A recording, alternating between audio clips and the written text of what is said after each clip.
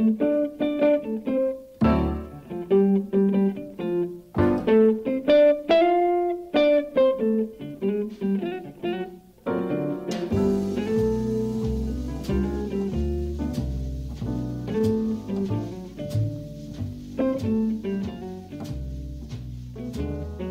there, this is Mark Bauerlein with another conversation. Before we get to it, a word about one of our sponsors. You may have seen a recent article in InsideHigherEd.com that began, Wyoming Catholic College has a lot of unusual things about it, each enough to merit a story in itself. Wyoming Catholic is a conservative Catholic college that educates students in the great books and Catholic tradition. It also teaches horsemanship and bans cell phones on campus. I love that. And it turned down federal funding. President Glenn Arbery describes the mission this way. This college is engaged in deep ways with the agony of a culture that has lost its spiritual center. We're adventurous and poetic and deeply Catholic. He likes to cite Dostoevsky in Crime and Punishment. Low ceilings are bad for the soul.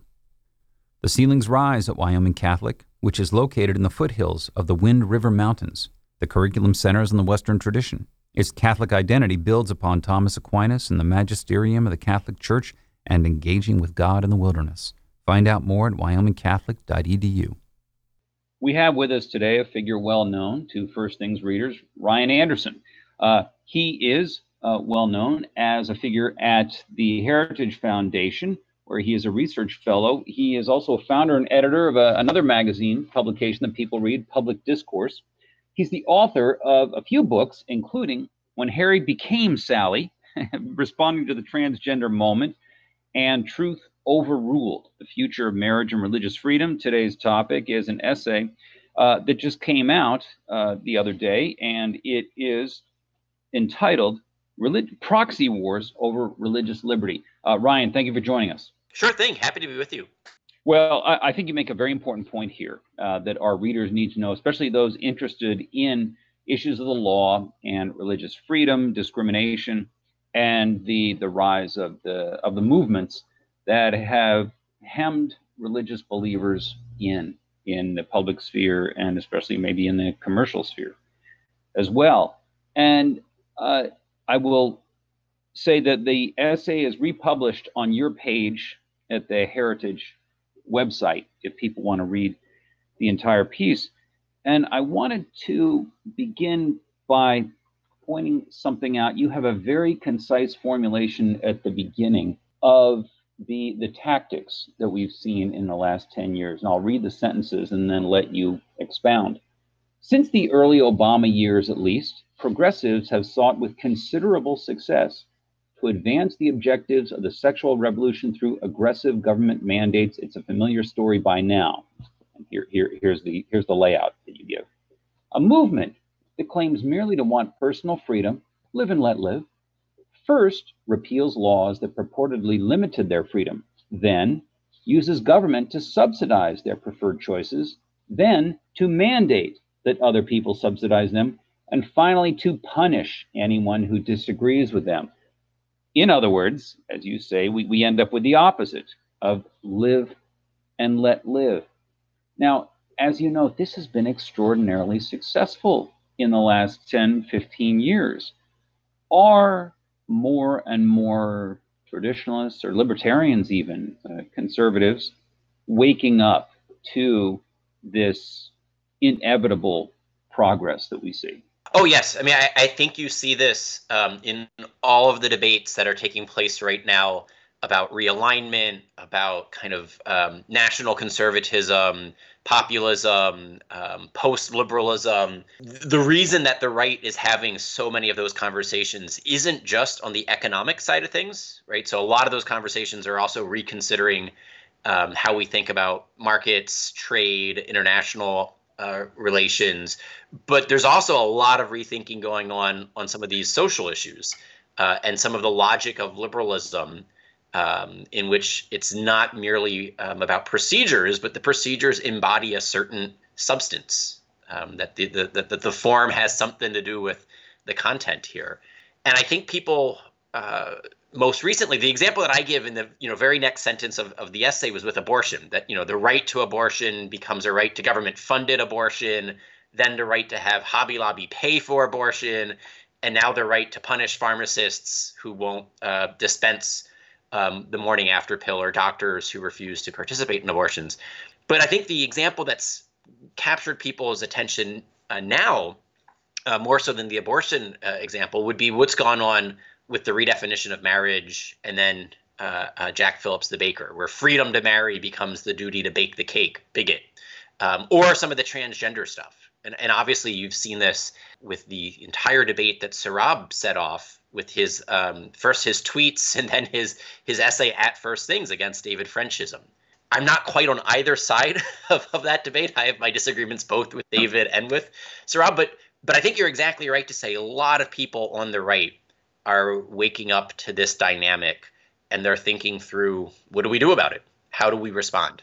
And you actually relate, you find some elements of the failure to wake up to how these things proceed in the, how would you put it in general, the overuse, the too broad an extension of a lot of debates over substantive, moral, and anthropological issues as simply a question of religious liberty. This is really the thesis of the essay, yes?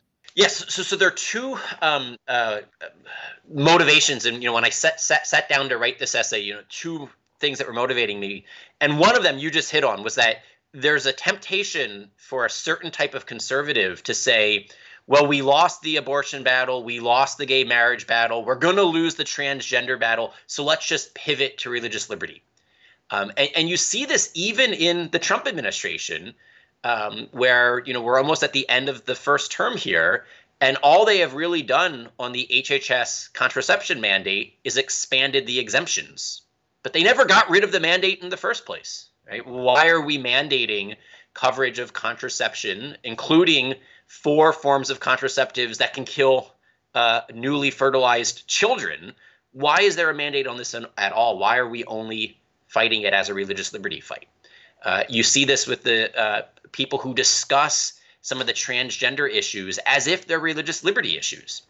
But it's not a religious liberty issue that 2 males are winning, I think it's now 15 different championships in track and field in the state of Connecticut, right? I have no idea if the female athletes who have lost these competitions are religious believers or not. But the unfairness going on there isn't primarily about religious liberty, right?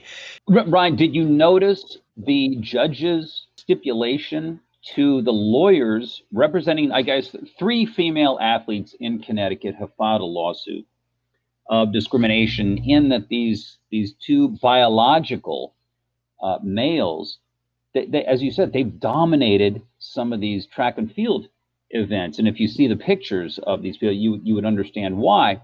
But the Alliance for Defending Freedom is prosecuting the case, or litigating the case, for the female athletes.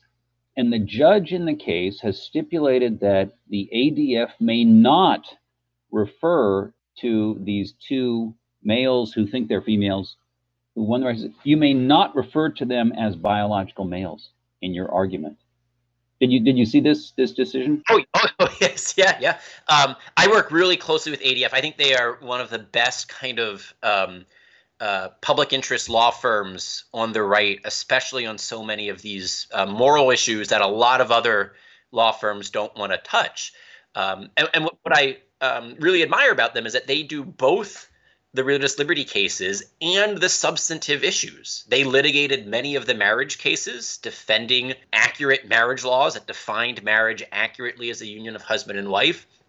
And they defend Jack Phillips' freedom not to have to help celebrate a same-sex wedding, right? And so in this case, they're trying to defend the right of these female athletes to compete against other females, right? The entire reason why we have separate competitions for boys and girls, for men and women, is that our bodily differences make a difference when it comes to athletic competition. And that's not a religious liberty issue, primarily. There are other religious liberty issues that do intersect with some of the transgender topic, but this isn't one of them. That the judge is going to force the lawyer to speak falsehoods, which is what this is, right? He's saying you have to call them transgender females. Well, no, they are males who identify as transgender. They identify as girls. They identify as women, but they're certainly not transgender females. I mean, that's utterly. I mean, I think the judge got even the gender theory wrong here. That male and female are the biological terms, and then man and woman is the gender term. The distinction between sex and gender. If you want to go down like the second wave feminism route, the judge got it wrong there. But why are we forcing the lawyers to speak the other side's argument? Right? It's the lawyers for the male athletes who believe that they are actually females. But the lawyers for the female athletes think that they are males. And the fact that the judge is forcing ADF to speak the other side's perception of reality actually, I think, highlights something that Maggie Gallagher first brought to my attention maybe a decade ago. And she said the power to define reality is what's really central in so many of these cases. Who gets to define the words that we use that therefore will be defining how we perceive, how we understand, how we come into contact with reality? That language mediates this stuff, which is why being able to say gay marriage, same-sex marriage, rather than civil union or partnership or something like that, the word mattered because it would be defining reality. And we can see the power to define reality in this case, in that if you make the ADF lawyers abandon that term, then you're actually setting up the whole case on the basis of the other side's premises. That they can't even make an argument at that point. And I presume this is going to have a problem at the appellate level, I would think. Yeah, I'm not a lawyer, so my intuition is exactly where yours is. That the judge didn't do himself any favors for when this goes up for review.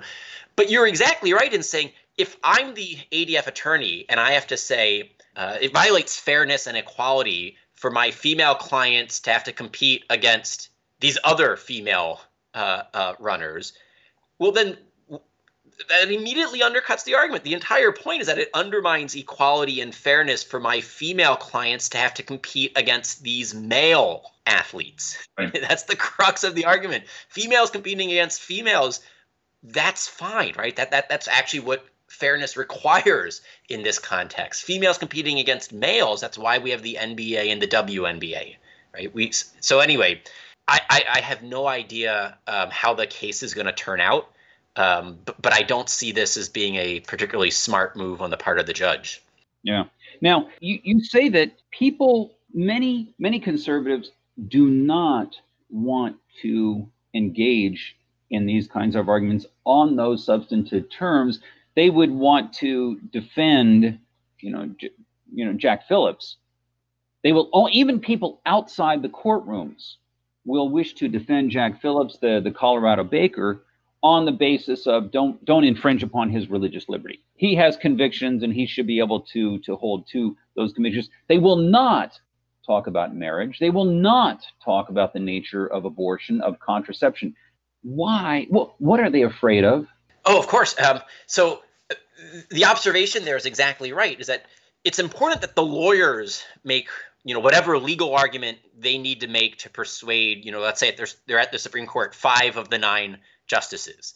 And so I entirely understand why, as a legal strategy, the lawyers litigate these as free speech cases or religious liberty cases, and they craft the rhetoric of their arguments to appeal to 5 robed justices. And when Anthony Kennedy was still sitting on the court, right, that was the vote that they were going after, and they crafted everything there. But that's no reason why the rest of us, including religious leaders, have to be limiting our rhetoric and our arguments just to, RFRA style arguments about compelling state interest, least restrictive means possible. Why weren't there many people in the public square saying what Jack Phillips believes about marriage is true? Right. The reason I titled the book right after Obergefell, Truth Overruled, the Future of Marriage and Religious Liberty, was to try to chart some territory in which we would fight on 2 tracks, right? Both the truth about marriage and religious liberty protections. But you're seeing many people just want to do the religious liberty protections. Your question was why?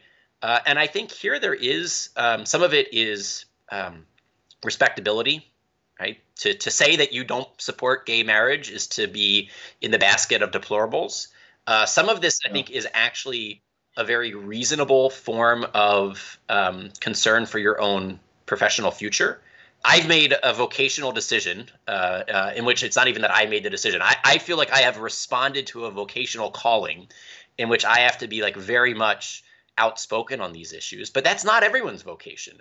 And, you know, for a certain type of person who's trying to get tenure at a very liberal, progressive institution, they might not have the freedom to speak the way that, you know, I can speak and the way you can now speak, right? I mean, like, could you get tenure today at Emory saying all of the things that you now say, right? And chances are you couldn't. We know now, Ryan, that to get hired in academia these days, you have to craft and sign a so-called diversity, equity, and inclusion statement. And right there, any social or religious conservative can't be honest on that statement, or you will never be hired. So even getting in the door, much less surviving once you get inside, that is becoming harder and harder. Well, that is just to say that I understand why some of my friends who have future career prospects in their sights have to remain quiet. I don't get why the bishops or the leaders of large churches are remaining quiet, right? What is their next career opportunity? Their vocational calling is precisely to defend the truth on these issues. And if they're unwilling to be teaching in this way, then who's going to do it, right? I mean, and it's not just kind of ordained clergy that should be doing this. There undoubtedly are many people with a vocation right now to be defending the truth about the human person, anthropology, our embodiment as male and female, about human sexuality, who, for whatever reason, are not answering that calling. And I think that's one of the good things to my mind that's coming out of some of the realignment discussions, is that, you know, we need an emphasis not just on the procedures, but also on the substance of our commitments. You hold up the pro-life movement as an exception to this process, where they did focus on substance. And this is one reason for the pro-life movement's longevity and strength, correct? Yep. I mean, because think about it this way. We haven't just said, you know, we have a right not to have to pay for abortion. We have a right not to have to perform abortion. We've said those things, and the Hyde Amendment protects taxpayer dollars from going to abortion. The Weldon Amendment protects doctors and nurses from having to perform abortions. But simultaneously, we've said it's also wrong to kill unborn babies for anyone, not just for religious liberty reasons, not just for conscience reasons, as a matter of capital T truth, capital J justice.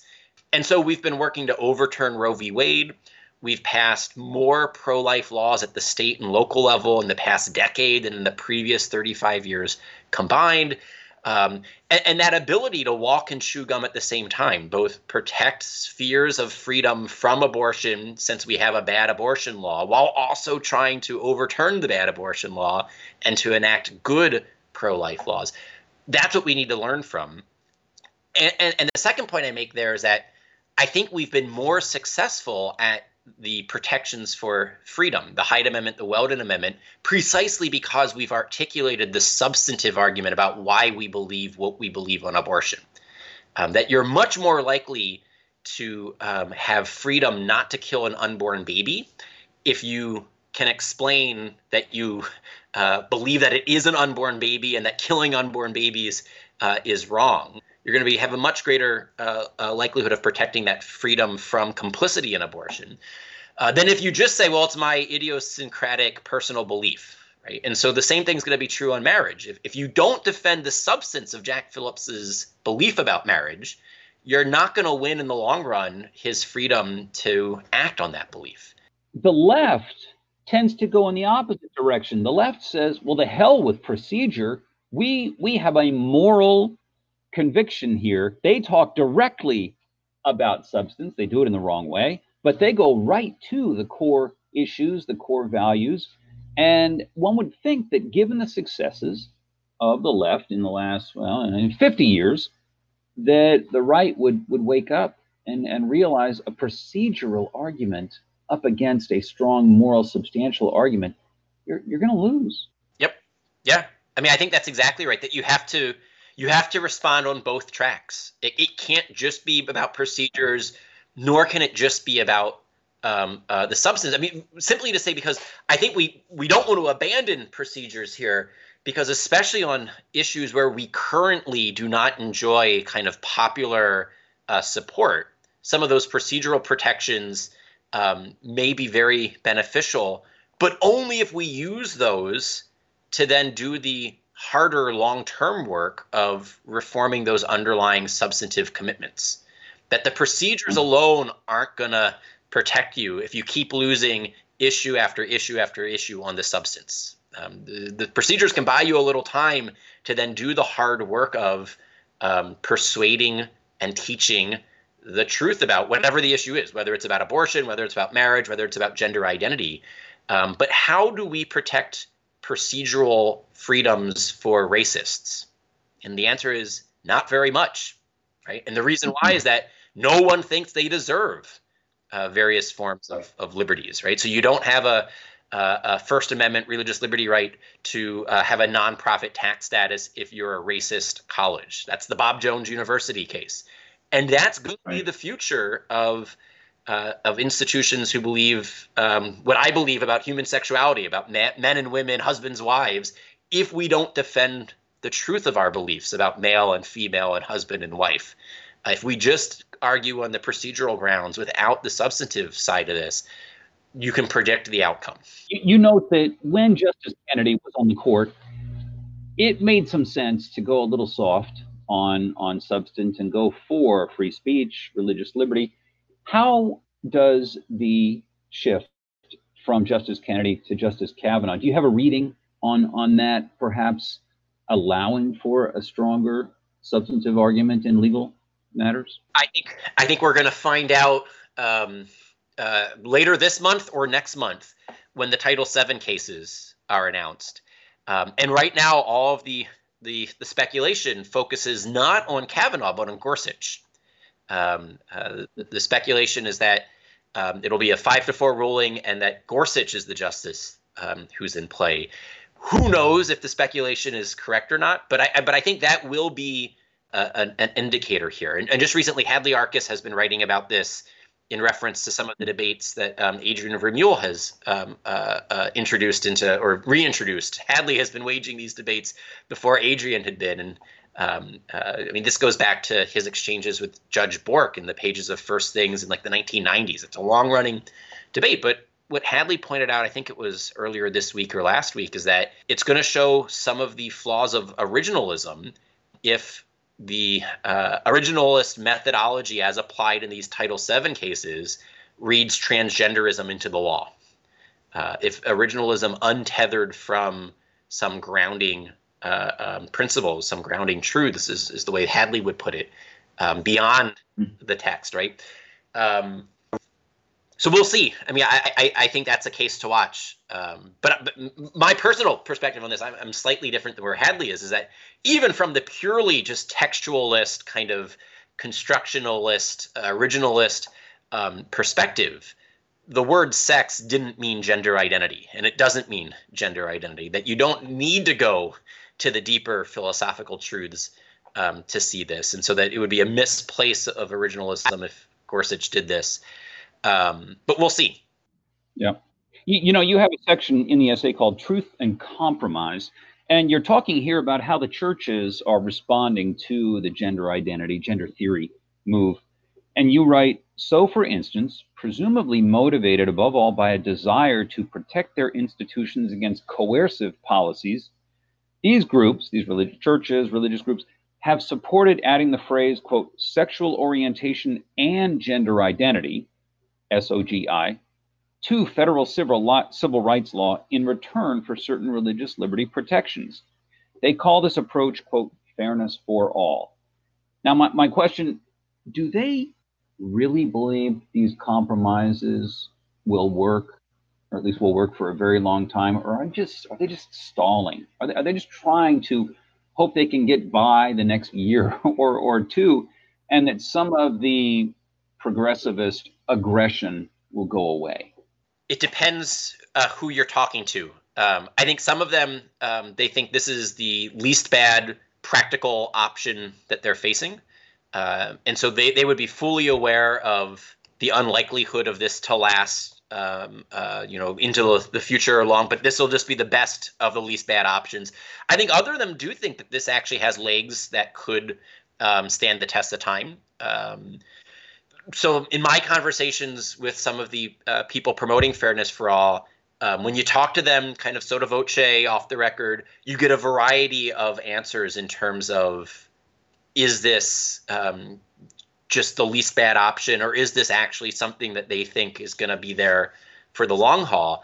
My criticism of it is that even apart from kind of like the prognostication exercise, I just think it's a bad policy, right? The idea of imposing bad law on the entire nation while exempting yourself from it under the banner of fairness for all, I just think that's a terrible witness for religious institutions to be engaged in when we're supposed to be, acting for the common good, promoting a truthful account of human dignity and human flourishing. That the vocational role of faith-based communities to be prophetic here is being undermined when we actually are going to say, well, if you believe we're created male and female are created for each other, under civil rights law, you're now violating civil rights, but we've exempted ourselves from those civil rights laws. I just think that's my biggest objection to this, regardless of whether it lasts 5 years or 50 years. I've got to think that much of the gender identity movement and the transgender identity in particular, especially when we look at cases like the athletes, that the old-fashioned types, the traditionalists, the conservatives, the religious people who believe in male, female, and man-woman difference, they have public opinion squarely on their side. Maybe not elite opinion on their side, but public opinion they have on their side. Am I right about that or wrong? Oh, I think you're entirely right, and that there's a vacuum of political leadership to capitalize on that. I think you do not need to be a Bible-believing conservative first thing subscriber to not want a high school boy in your daughter's bathroom or your daughter competing against high school boys. Right? You don't need to be at all a social conservative, religious person, whatever, to think that these track competitions in Connecticut are utterly unfair. And yet we've seen a virtual evacuation of the playing field when it comes to political leaders who want to speak to this issue. The Trump administration, in the very first months of his administration, Secretary DeVos and Attorney General Sessions, they undid the Obama transgender guidance. And then since then, they undid it. And then since then, we really haven't seen anything on these sorts of issues. And I think it's a missed opportunity just from the purely, if you're doing the horse racing political thing, this is something that the progressive activists are way out ahead of ordinary rank and file Americans, including LGB Americans. There's a very interesting splinter division within the LGBTQ community with LGB and T, and many LGB individuals think that the T is not quite the same. And I've hosted events at Heritage where we've had in one event, it was the first lesbian reinstated to the military after Don't Ask, Don't Tell was lifted, speaking out against some of the transgender policies, especially as applied to children. One event, it was the Baltimore City LGBT Commission kicked one of the commissioners off because this commissioner said only women can be lesbians. And they said that was transphobic. Right. And so, I've been trying, it's utterly crazy, right? Your laughter. So we've been trying to form alliances with people who, disagree with us about military policy, tax policy, trade policy, everything else. But we see eye to eye on some of the gender identity issues. And I think a smart politician could lead on these issues. And we're not getting that really at any level of government. You have a nice, concise formulation late in the essay where you say today's debates about religious liberty are frequently debates about human sexuality, just reframed so the quote losers don't have to defend the truth of their convictions. The losers, I guess, in the debate, they feel like, okay, we're given our little space. We can hold our own, and you know, we're a little hemmed in here, but we can still exist. Doesn't this make them permanent losers? There's no way to expand this to reclaim any space once the debates are framed just as religious liberty. Correct?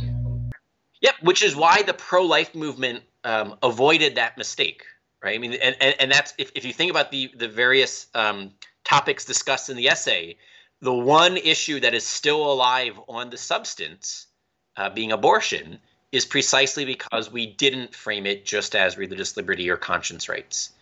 And so my caution here is to conservatives: don't go down the road of thinking about gender identity and transgender policies as primarily about religious liberty. We should be actually talking about the truth of the human person, human embodiment, the anthropology, our sexual identity as male and female. And what this also means is this is where you actually see the explanation for the hypocrisy of like the ACLU or something like this. When you say, wait, why is it that these liberal groups will defend religious liberty on all these other contexts, but they won't defend it for the Little Sisters of the Poor or Hobby Lobby or Jack Phillips? And just ask yourself, does the case deal with sex or not? And the cases that deal with sex, sexuality trumps religious liberty. And so the ACLU is good on all sorts of, kosher meals in prisons and beards for Muslim inmates, things like this. And then they get very, very bad when it comes to sex reassignment procedures, same-sex adoption, Jack Phillips, the cake baker, et cetera, et cetera. Yep.